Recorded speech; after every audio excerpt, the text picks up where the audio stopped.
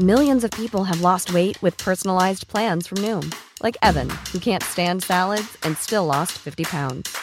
Salads generally for most people are the easy button, right? For me, that wasn't an option. I never really was a salad guy. That's just not who I am. But Noom worked for me. Get your personalized plan today at Noom.com. Real Noom user compensated to provide their story. In 4 weeks, the typical Noom user can expect to lose 1 to 2 pounds per week. Individual results may vary.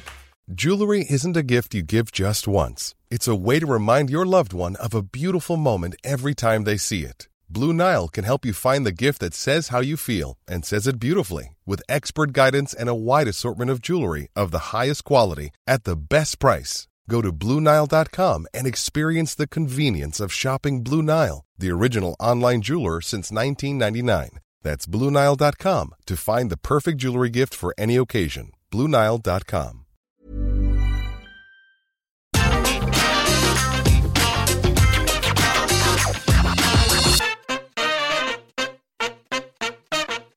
Randy Orton was involved in some kind of magic motorcycle accident back in 2008. And what I mean by that, while sooner rather than later it did turn out it did happen, around about the time of SummerSlam, people were going, well, I think he was involved in this, but I can't find any information on it. So us idiot fans were like, what the flub is going on? It was legit though, and the only reason he didn't die, they said, is because he was wearing a helmet. So for goodness sake, people, if you are going to be doing anything like that, please wear your brain protective hats. Nobody wants you to come to any harm. Over here in the UK too, we were deciding that some of WWE's content was a little bit edgy.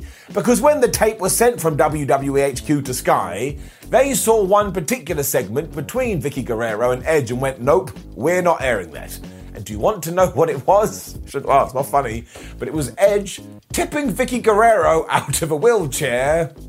Yeah, that'll do it. Otherwise, there were plenty of rumours that Sid Justice was about to return to the WWE, and while that didn't happen in 2008, it would happen in 2012. And as for SummerSlam 2008, I thought it was pretty good. It hit 477,000 buys on pay-per-view. It did around about 16,500 people in the arena.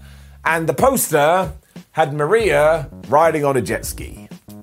No, I don't know why either. What I do know is that my name is Simon Miller, and welcome to Retro Ups and Downs, and let's up those down for SummerSlam 2008. Well, what do you know? A match that opened up SummerSlam 2008 could actually take place in WWE right now. I mean, I don't know what that says about the state of things, but it was MVP taking on Jeff Hardy, and I watched this and kind of went, yeah, I'd take that again in 2021 because I'm a strange, strange man. Up. The internet also informed me that during this, Jeff was suffering from an infected elbow, which makes it even more crazy, because does he work any differently here? No, he doesn't. He's just throwing himself around the place. And I was like, Jeff, would you calm down, please? You have an injury and you're just going to get hurt. I actually did this too, because again, weird man. But at one point he just goes crashing into the turnbuckle after a belly-to-belly, and that was disgusting. And essentially the whole story of this is that MVP has an answer for every single thing that Jeff Hardy throws at him.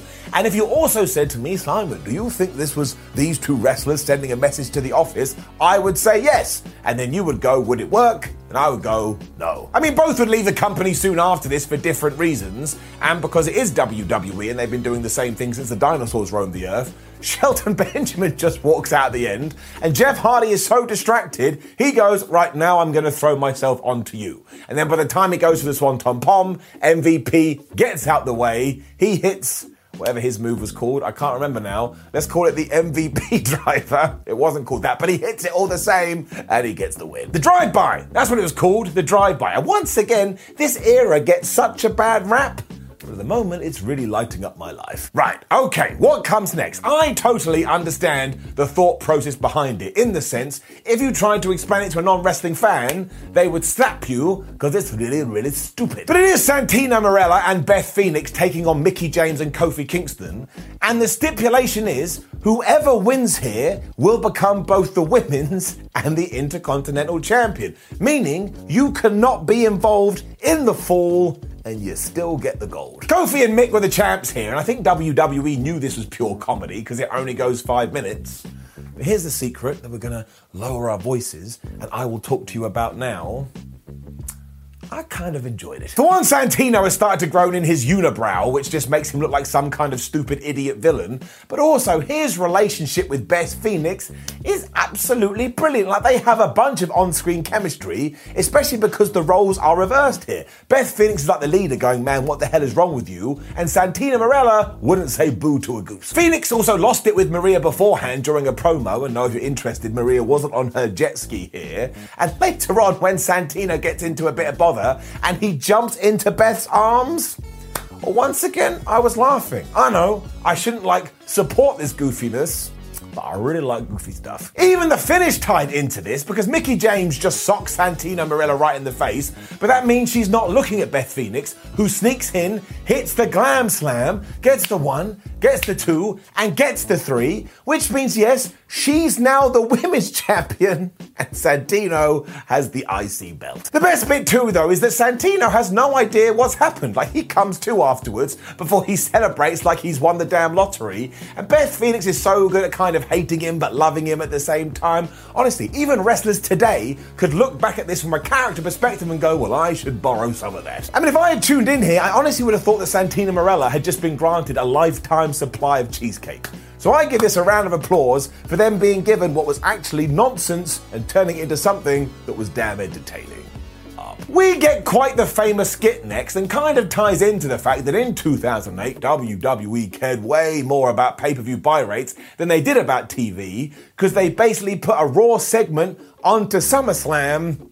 By Jove, it worked. But out came Shawn Michaels with his wife Rebecca, who told us, after speaking to countless doctors, he had been advised to retire. He had pushed it too hard, his career was over, there was no going back, and after thinking about it, he had decided, you know what, I can't find my smile, I think I'll do it. Michaels then sells all this don't cry for me, Argentina, because it's actually a wonderful decision. I mean, look at the career I did have. Which is when Chris Jericho interrupts, and man, is he pissed off. Because these two had fallen out a while back, and Jericho still thought that he wasn't getting enough credit. Because Shawn Michaels wasn't retiring based on years and years of being thrown around the place. He was retiring because Chris Jericho had flubbed up his eye, and somewhere in the future, Rey Mysterio was like, wait, what's going on? Because Jericho is insane here, he's all like, you must say these words to me. So the Heartbreak Kid goes, yeah, all right, it is because of that, you absolute loon. And you know what I'm going to tell my kids? It was some crazy crackpot like you that forced me into all of this, and every time they see you on TV, they're gonna go boo. Michaels also tells Chris Jericho that he's a man of no worth, and thinking to himself, why have I eviscerated him enough, he goes to leave the ring, which is when Y2J is like, nah, you ain't gonna do that. He goes to punch him, he misses, and he clocks Rebecca right in the face. Now, this was good anyways because everybody sold it like it wasn't meant to happen, but as it turned out in the real world, Chris Jericho had put way too much energy into this, and he'd actually clocked her for real. This means Jericho is selling it like something has absolutely gone wrong, and that's doubly true because it has, and this was even better when we got to Raw, because there's Rebecca, and she's got a massive lip. So we're all sitting there going, well, that's either some really good makeup, or Chris Jericho legitimately just punched her in the face.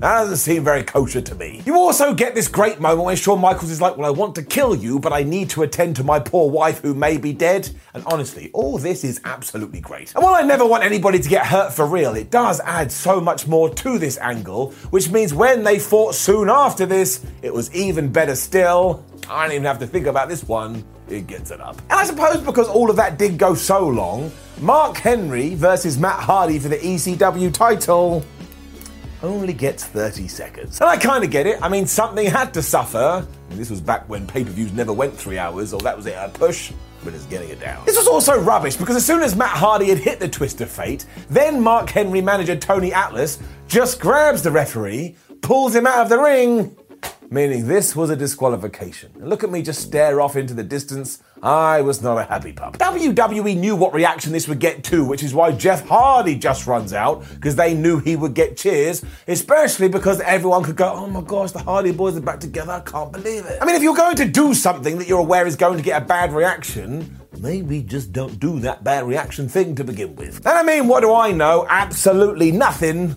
But it stands to reason. We then get a very nice window into yesteryear because the World Heavyweight Championship is on the line, and it's JBL going after none other than CM Punk And CM Punk in 2008 and then seeing him in 2021 isn't getting it up. And I totally get that Bradshaw is a controversial character, but he did know how to be an asshole heel. So when you put him in the ring against someone like CM Punk that can tell stories, well, you do get a very good wrestling match. It's also hilarious to see CM do a dive here, because everyone's like, oh my God, he did a dive. Whereas today it's just used as a traditional move. There's so many good bits of this too, including Punk going for a springboard and JBL catching him and slamming his ass.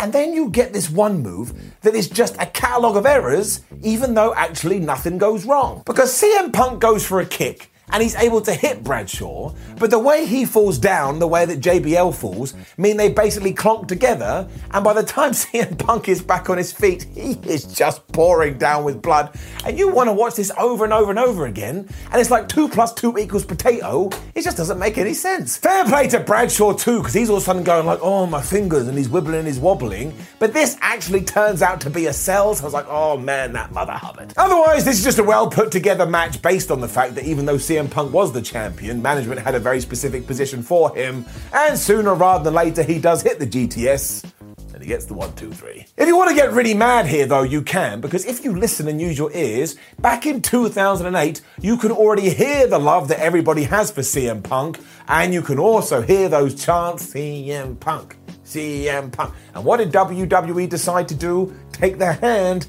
and just push him down and down and down. So flub those guys, why the hell would we listen to our audience? But we know how this ends, so we don't need to worry about it now. And then it is Triple H versus the Great Khali. Ooh, boy. Or at least that's what you'd think I'd say, and I'm certainly not telling you to go and watch this. In fact, I'm actively telling you not to watch it. Go and get an ice cream instead, and just lick that for the rest of the day. But given this was Khali, who we know was limited at best, fair play to Hunter Hearst Helmsley, who clearly put all this together. It is so smart. As ever, the game just went back to the olden days to construct this and said, well, look, he's really big, I'm not so big, so he should treat me like my daddy while I should be like his son. I mean, he didn't think like that at all, because that would be really creepy, but the point was, the dude is too massive, so Triple H didn't know what he was going to do. It's a shame it's for the WWE title, because obvious reasons, but it only goes 10 minutes and basically is situated around the fact that Great Khali keeps doing that head squishing move, and it kind of does work. Now, I do have one problem with it, because surely the point of grabbing someone's head and going, is that you want it to explode, and I want to be that guy, but that's never going to happen in wrestling. So after a while, you're like, dude, this is a giant waste of time. Why don't you go do something else? You also get the crowd chanting, you can't wrestle to the Great Khali, and I just want to say I take umbrage to that. He can wrestle, just not very well. There's also a big tease throughout of the pedigree, and everyone's like, you're not going to be able to do that, Triple H, the Great Khali is too big. And then he just does it. But really, would you want much more before that? Do you really want to sit any longer through the Great Khali and Triple H? I'm gonna guess no. But they get it done, it tells a good story, and it's entirely inoffensive. I mean, far less so than I was imagining. To the point, I'm gonna give it an up. The video package for this too is hilarious, because it's just Khali going, trying to squeeze Triple H's head, like eventually he's gonna go pop and put it on his own body. And don't pretend that can't happen. I saw a movie about it. This also means both of our world title matches are done on SummerSlam, even though we have 2 matches yet to go. And I do kind of get that, because they're going to involve John Cena, Batista, Edge, and The Undertaker. But it still does make you scratch your head a little bit and go, well, maybe this is why nobody really cares about WWE titles anymore. Part of these is indeed John Cena versus Batista in a, oh my gosh, who's going to be the face of the company match? And when I see this, all I can ask myself is what the hell would have happened if Brock Lesnar hadn't abandoned WWE in 2004? Surely one of these guys would have suffered. I think the answer is yes. We're not going to do that whole, oh, we'll never know thing, because we do know. Look at how WWE treats Brock Lesnar right now. Vince McMahon could find out that Brock Lesnar had been having sex with Linda McMahon, and he would still push him to the moon. I regret saying that too. Sometimes these things just come out of my mouth. I don't want to imagine Brock Lesnar having sex with Linda McMahon. Let's just move on. Right, where were we? Yes, John Cena versus Batista. Obviously, John Cena gets booed right away. And there's no way that Big Dave didn't expect this, because he is busting out jackhammers just to get on side with the fans. Batista also uses a figure 4 leg lock, which is more confusing than me doing this face. I mean, why the hell did I just do it? And after John Cena gets out of that, he AAs Batista over the top rope, but then, oh no, his knee goes. because apparently that submission did its job. This is classic John Cena selling too, which is just so over the top. Like if he dropped to his knees and went, I'm in so much pain, you just totally buy it, and somehow his face turns into clay. I don't get how he does it. I think we did this too because we wanted to tell the story that both guys are submission experts, but kiss my ass, WWE. No one is going to believe that. But the reason I say it is that soon after this, John Cena goes to the STFU, and once again it's one of those STFUs where you could fit a bus in the gap between John Cena's arms and the other guy's chin. And I understand it's meant to be a worked professional wrestling move, but come on, just draw it in a little bit. Batista obviously gets to the ropes, but the first thing he does when he is free is apply a face lock to John Cena. So what's going on? You think you're Bret Hart? Is that what you think? I tell you right now, you're not Bret Hart. Clearly, they then realise they are pushing their luck because they're doing the whole I'm going to punch you, yay, you're going to punch me, boo spot. And do you know what John Cena does after this?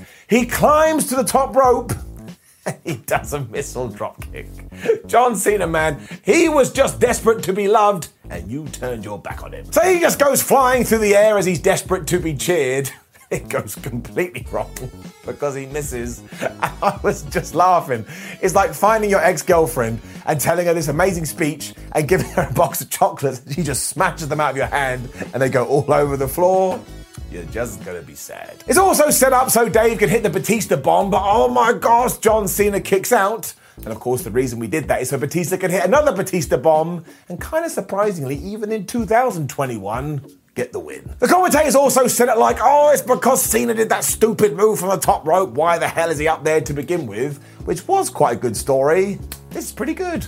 I also massively enjoyed it though, because you do have two of the biggest stars in WWE, and you just get a finish. Plus they put a narrative in there, but there's no shenanigans, there's no countouts, there's no distractions, there's no DQs. So seriously, WWE, go back in time and watch your own flipping product and you'll be able to learn a thing or two. Which means our aforementioned Edge vs. The Undertaker match is our main event. And in case you don't know, these guys were just feuding throughout 2008 and sometimes the world title was on the line and we had all these stipulations. And honestly, they never dropped the ball once. They'd also done everything else, so this one was being contested in a Hell in a Cell. And the best thing about this story is in around about June, it was Edge versus The Undertaker. And if The Undertaker lost, he'd be banished from the WWE. He did lose, so he was banished before he made his comeback in July. He didn't even go 8 weeks. Who cares about stipulations? Edge had also started to lose his mind at this point as he became more of this deranged rated R superstar character, which is why in the opening here, he is just flubbing The Undertaker up. Like he's using the steel steps, he's throwing Undertaker's face into the steel, he spears them into him, and the whole time it's like, Undertaker, stay down, stay down. You're like, man, Edge, you gotta go have some sleep. You also get chairs, and because in 2008, WWE always looking at ways to escalate these things, Edge also gets a ladder. But this means he climbs up the ladder, Undertaker is laying on a table, and Edge drops an able through all that carnage, and you're like, this is the Undertaker he's doing this to, which is why 2008 was such a great year for Edge. Edge then proceeds to basically murder the Undertaker, which does kind of tell you who's going to win by the end of the night. But honestly, he is standing on the ECW announce table, so Edge runs over the Raw one, he runs over the SmackDown one, before he spears the dead man through all this carnage. I mean, it made me go, wow. Like Owen Wilson. Straight after this too, he just punches the Phenom right in the dick. And imagine that. Imagine you were the Undertaker. You'd be like, just great. This guy has charged at me and he's plowed me through some wood. And then he decided, well, I'm going after his testicles. It then goes huge big moves after this when Taker finally gets back on his feet and chokeslams Edge through 2 tables. Because why the hell would you do one? And then the Undertaker spears Edge. And if you would like to know my thoughts on the Undertaker doing spears, well, I don't think he should ever do it again. And then it gets all weird because the dead man goes, and now we're going to go to hell, like he's about to take Edge on the world's worst day trip. But to be fair, he does hit him with a camera, he does hit him with a concerto, and then he finishes him off with a tombstone. So yeah, that kind of sucked. So hell probably would have hurt a lot less, especially because right after this, Edge starts getting back to his feet. So the Undertaker said, you shouldn't have done that, boy. And he starts going back to the ring. Because he gets back in there, he takes Edge to the top of the ladder, and he chokeslams him to the point Edge goes crashing through the canvas. As always, the commentators tell us, oh no, Edge, he's been chokeslammed to hell. And as ever, we need to sit down and have a chat about this. That is not hell. Do you think hell exists underneath the WWE ring? It just landed on some concrete, probably surrounded by kendo sticks. Let's not pretend that this match and angle isn't great though, and it's something you can go back to time and time again, and you always get something different from it. It is a very worthy main event, to the point it is getting it up. As always, before I leave you, I shall let you know what Dave Meltzer thought about it in the Wrestling Observer newsletter. In case you do disagree with me, maybe you'll agree more with him. MVP versus Hardy got 3 stars. The mixed tag match got 1 3/4 stars. Hardy versus Henry got no ratings. It was given no time at all. Punk versus JBL got 3 1/4 stars. Triple H versus Khali got 1.5 stars, which says something. Batista versus Cena got 3 3/4 stars, and that main event got a whopping 4.5 stars. But seriously, if you've never seen SummerSlam 2008, you should go and watch it. I had an absolute riot watching this, as I did watching last week's Royal Rumble 2007. This is just a good era for WWE, and yet there are some people that think it sucks. It doesn't. Up. Planning for your next trip? Elevate your travel style with Quince. Quince has all the jet-setting essentials you'll want for your next getaway, like European linen, premium luggage options, buttery soft Italian leather bags, and so much more. And it's all priced at 50 to 80% less than similar brands. Plus, Quince only works with factories that use safe and ethical manufacturing practices. Pack your bags with high-quality essentials you'll be wearing for vacations to come with Quince. Go to quince.com/trip for free shipping and 365-day returns. Mom deserves the best, and there's no better place to shop for Mother's Day than Whole Foods Market. They're your destination for unbeatable savings, from premium gifts to show-stopping flowers and irresistible desserts. Start by saving 33% with Prime on all body care and candles. Then get a 15-stem bunch of tulips for just $9.99 each with Prime. Round out Mom's menu with festive rosé, irresistible berry chantilly cake, and more special treats. Come celebrate Mother's Day at Whole Foods Market. Planning for your next trip?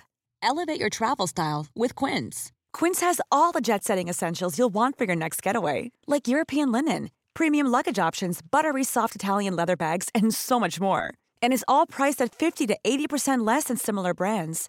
Plus, Quince only works with factories that use safe and ethical manufacturing practices. Pack your bags with high-quality essentials you'll be wearing for vacations to come with Quince. Go to quince.com/pack for free shipping and 365-day returns.